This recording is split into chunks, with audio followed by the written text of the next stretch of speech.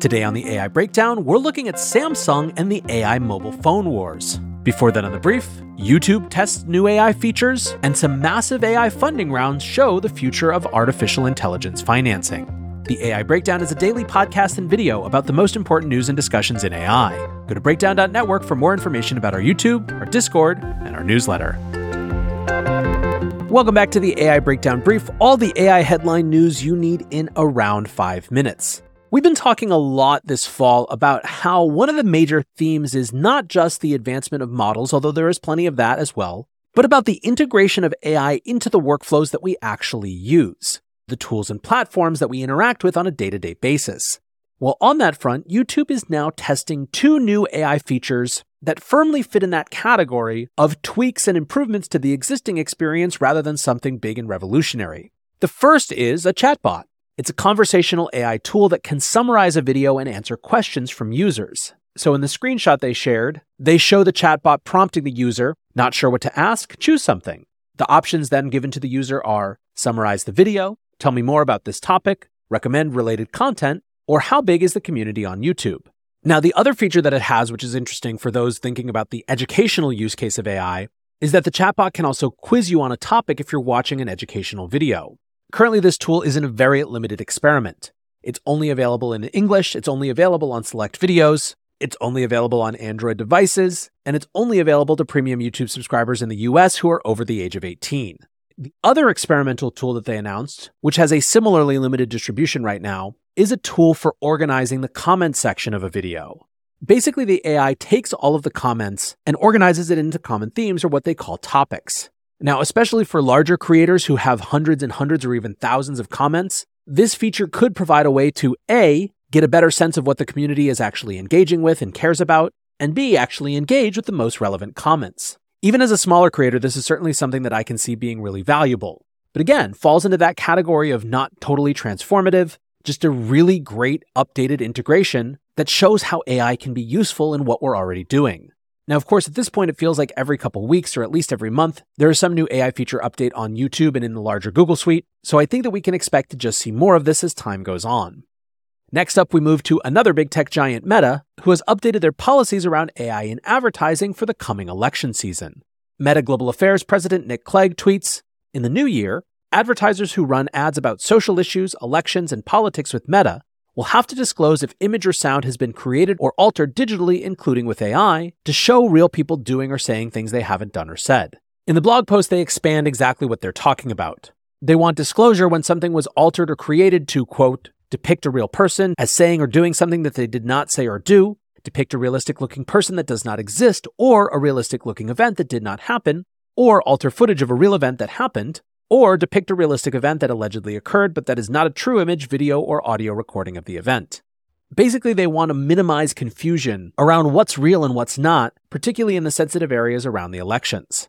Now, at the same time, they do want to make clear that they're not targeting AI as a useful tool with things like image size adjusting, cropping, color correction, image sharpening. It's just about the substance of what's actually going on in the image or video.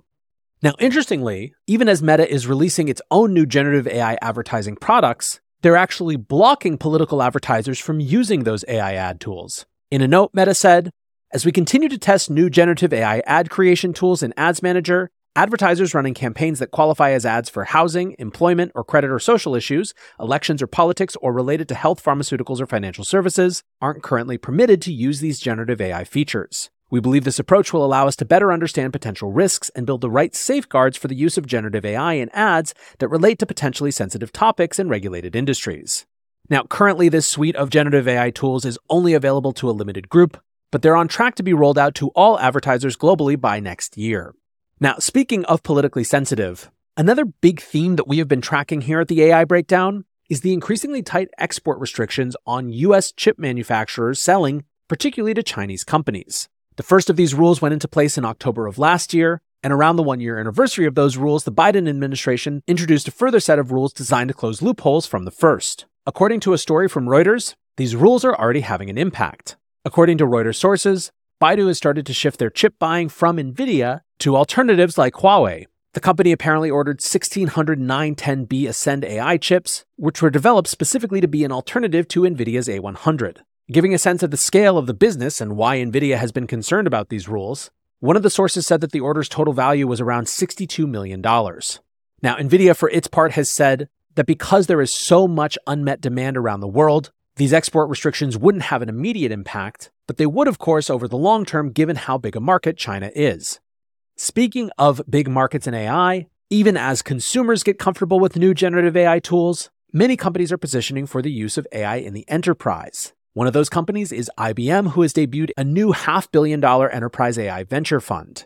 Now, in terms of what the fund is going to invest in, IBM has said that they will invest across all stages and that they won't set any sort of target number of annual investments or capital deployment timeline. To get a sense of what they're interested in, they recently invested in Hugging Face's Series D, and according to Axios, quote, IBM is particularly interested in startups focused on tools for specific verticals like healthcare, or on a specific business process as long as the startup doesn't compete too much with IBM's own business. Axios also says that IBM is saying that it's going to avoid investing in companies that are direct competitors to startups, which can be a real challenge given how fast things are evolving in the AI space. Now, according to IBM, one of the transitions and trends that they're seeing is that although there has been a ton of AI experimentation at the enterprise level, there haven't really been clear updates that involve a return on investment. It sounds like IBM is trying to invest in companies that are catering to businesses in ways that actually achieve that ROI. Another $500 million fundraise comes from Aleph Alpha, and that round is chock-a-block full of big traditional firms as well. Aleph Alpha is a German startup that positions itself as a direct alternative to OpenAI and ChatGPT. This $500 million funding round includes companies like Bosch, SAP, and Hewlett-Packard Enterprise as investors. Now, as CNBC points out, quote, a big part of what Aleph Alpha is pushing for with its technology is a concept known as data sovereignty, the concept that data stored in a certain country is subject to that country's laws. In a European context, this means requiring that the data that powers these AI models is grounded in Europe rather than in the US. CNBC continues, this concept has gained traction with high-profile European politicians and lawmakers as they seek to ensure that they aren't at the mercy of the US when it comes to data storage and processing. There is definitely a sense between Aleph Alpha and Mistral that Europe really doesn't want to be left behind and to have this entire wave just be US dominated as the first wave of big tech was over the last 20 years. Now, of course, whether these concepts of data sovereignty are actually compatible with that remains to be seen, but at least these companies are getting the capital to actually compete. Stability AI's Ahmad Mostaq wrote a little bit about the funding landscape and also intimated that they have an announcement about funding coming soon as well. Ahmad writes, we closed strategic funding ourselves last month, announcement soon, and are bringing in more strategic versus classical fundraising right now. This is fast becoming the norm in scale AI companies because everyone now realizes that generative AI is truly transformative, and so the strategic importance is massive, yet real expertise is rare and tough to find, harder than GPUs. Next year is likely to be more insane as we go from early adopter and realization this is big to real competitive pressure and top-line potential. The move from early adopter to mass adoption is faster than I've ever seen, and it is tough for capital to flow to fix this. There isn't enough talent, GPUs, knowledge available even if you spend billions as many already are. I think that we will see less of the mega rounds for compute as that has already been overdone. The reality is that data is more important. For us, we focused on distribution and real partnerships versus huge clusters as we focus on accessible, optimized models and tuning them well. I think you will see expert teams do the same, leveraging real competitive advantages from larger companies when you consider the pace of likely adoption. Basically, Ahmad is pointing out that a big part of the next round of funding is going to be actually in the incumbent companies and traditional players, not just venture capitalists, which will likely have an impact on how the industry evolves. It remains a hugely interesting space, as even the funding dynamics show. However, for now, we will wrap the brief here. Next up, the main AI breakdown.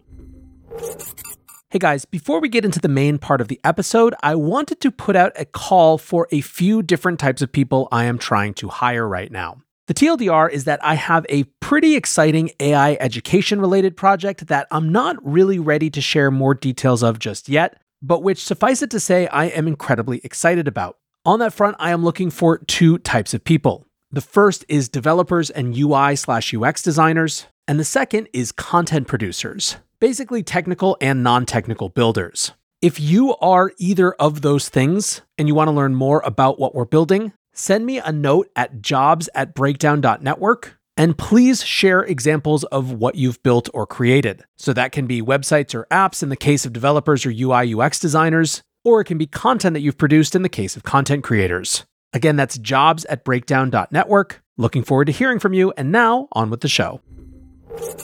Welcome back to the AI Breakdown. There are a lot of different quote-unquote AI wars happening right now. There is the race around foundation models. There are the battles between open source on the one hand and the closed source companies on the other, many of whom are connected to the arguments of the AI safety folks. But the AI war that we are exploring today is one that is just starting to emerge. And that is the battle to be the first to get AI models running locally on the hardware devices that dominate so much of our lives. Now, the specific context for this news is an announcement from Samsung of a new generative AI model called Samsung Gauss, and the report that this is likely to find its way onto the next generation of their Galaxy devices, the S24. So let's talk first about Gauss itself. Gauss was announced as a part of a Samsung conference in South Korea on Wednesday. The way that Nikkei Asia summed it up was that the model can write emails in Korean and English, summarize reports and translate documents, and create images in the forms of photos and paintings. Now, much more interesting than the technology itself, which seems on par with and not necessarily super distinct from any other LLM that we've seen, is the fact that Samsung plans to put it directly on its smartphones. Now, Samsung has a 20% global share of the smartphone market, meaning that this is a huge player, and when it comes to the potential for AI integrations on devices like this to mainstream AI, you have to be paying attention to a company that has that sort of reach. Now, a couple other interesting details about Gauss itself. It is apparently actually 3 models brought together: Gauss Language, Gauss Code, and Gauss Image. The model was apparently developed by the research arm of Samsung, Samsung Research, and is being used by employees inside the company. At the Samsung AI Forum, they said that the name, quote, reflects Samsung's ultimate vision for the models, which is to draw from all the phenomenon and knowledge in the world in order to harness the power of AI to improve the lives of consumers everywhere. Now, one of the big questions is how much of this will be able to run locally on the device. So far, reports on that are pretty vague. For example, The Verge writes, parts of Samsung's Gauss model can run locally on the device, and Samsung executives teased last month that the company will start adding generative AI to core functions of mobile devices starting in 2024. They also said in a press release that Gauss could, quote, enhance the consumer experience by enabling smarter device control when integrated into products. Okay, so at this point, we're not going to get a lot more details on that, but what makes this story worthy of digging into is what it represents in terms of this competition to get AI integrated with devices, and specifically to have AI that can run locally on devices without having to go to the cloud. This has seemingly been a big challenge when it comes to Apple's AI strategy. Apple is well known for its preference for keeping things on device as much as possible and out of the cloud, which it views through the lens both of performance and of privacy. Given that today's frontier models can't really run on phones, that's been part of the challenge when it comes to Apple figuring out what it wants to do in the space. However, from all the reports that we're getting, it seems like however much that challenge remains, it's not one that Apple is willing to wait too much longer on. At the beginning of September, the Information reported that the group inside Apple focused on AI was now spending millions of dollars per day training their AI models, even if they weren't sure exactly yet how they were going to be implemented. Now, in October, we got more reports on these efforts as well. Bloomberg reported that Apple was going to spend up to $1 billion a year to catch up on AI, and that basically the mandate internally was to find ways to integrate it into everything. So as a for example, AI integrated into Apple Music would create auto-generated playlists. AI integrated into Xcode would assist developers building on iOS. Bloomberg summed it up as Apple's big plan to bring generative AI to all its devices. Now, one interesting subnote about this is that Bloomberg had reported for the first time that the external-facing image that Tim Cook and Apple were trying to project of Apple not feeling behind on AI was, according to their sources, mostly just spin. Wrote Bloomberg's Mark Gurman, Chief Executive Officer Tim Cook says that Apple has been working on generative AI technology for years. But I can tell you in no uncertain terms that Apple executives were caught off guard by the industry's sudden AI fever and have been scrambling since late last year to make up for lost time. A person with knowledge of the matter told Bloomberg, quote, there's a lot of anxiety about this and it's considered a pretty big miss internally. Now, after this came out, another set of sources said that while there was anxiety internally, it wasn't about feeling behind currently. Because Apple is never the first mover, they're the ones who get things right and mainstream it. Instead, those sources said that the real anxiety is coming from a lack of confidence in the particular team who's in charge of AI inside the company actually being able to deliver. Now, this story got yet another update when Apple held its Halloween-themed event at which they announced their new line of iMacs and MacBook Pros. Now, more important than the devices themselves were the Apple Silicon chips that were running inside them. The new M3 line of chips, particularly the M3 Max, represented the first time that Apple had specifically spoken to the AI market as it made a pitch for its products. Indeed, Inc. summed it up, with the M3, Apple is finally talking about AI. Whereas during previous Apple events like the Worldwide Developer Conference, they hadn't actually used the words artificial intelligence, that changed at this event. For example, when discussing the M3, the company said that, quote, the neural engine is up to 60% faster than in the M1 family of chips, making AI ML workflows even faster while keeping data on device to preserve privacy. They also said that increased memory capacity on the M3 Max supports, quote, workflows previously not possible on a laptop, such as AI developers working with even larger transformer models with billions of parameters.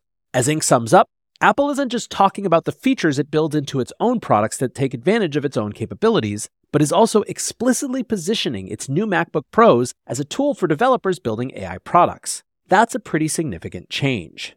Now, all of this was reinforced in a Q&A with CEO Tim Cook last week, where Cook said that Apple was, quote, investing quite a bit in AI, and that while, quote, I'm not going to get into detail about it because we don't really do that, you can bet we're investing. We're investing quite a bit. You will see product advancements over time where those technologies are at the heart of it. Now, on that front, outside of just the iPhone, it appears that another area where AI is going to come to the fore with Apple devices is around their Apple Watch, their AirPods, and other wearables. According to Bloomberg, next year's Apple Watch is going to have some significant upgrades. For example, those watches are reported to have a new sensor which detects when a person's blood pressure is elevated, a new system to detect sleep apnea, an AI health coach, and the company is even working to turn its AirPods into over-the-counter hearing aids. Alex Cohen tweets, I know we're all bombarded with news, right? But holy crap, how are we not all talking about this? New Apple Watch can detect early signs of hypertension, diabetes, and sleep apnea. This is an insane step forward for wearables. Now, of course, it is not just the big existing incumbents that are thinking about AI and devices, but some of the newer players as well.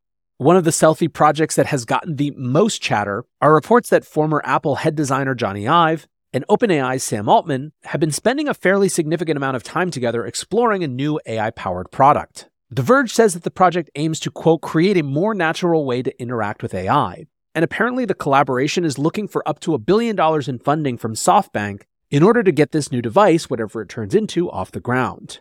Writes The Verge, according to 3 people familiar with the plan, the duo are aiming to create a device that provides a more natural and intuitive user experience to interact with artificial intelligence. They've taken inspiration from how the touchscreen technology on the original iPhone helped revolutionize our interaction with the mobile internet.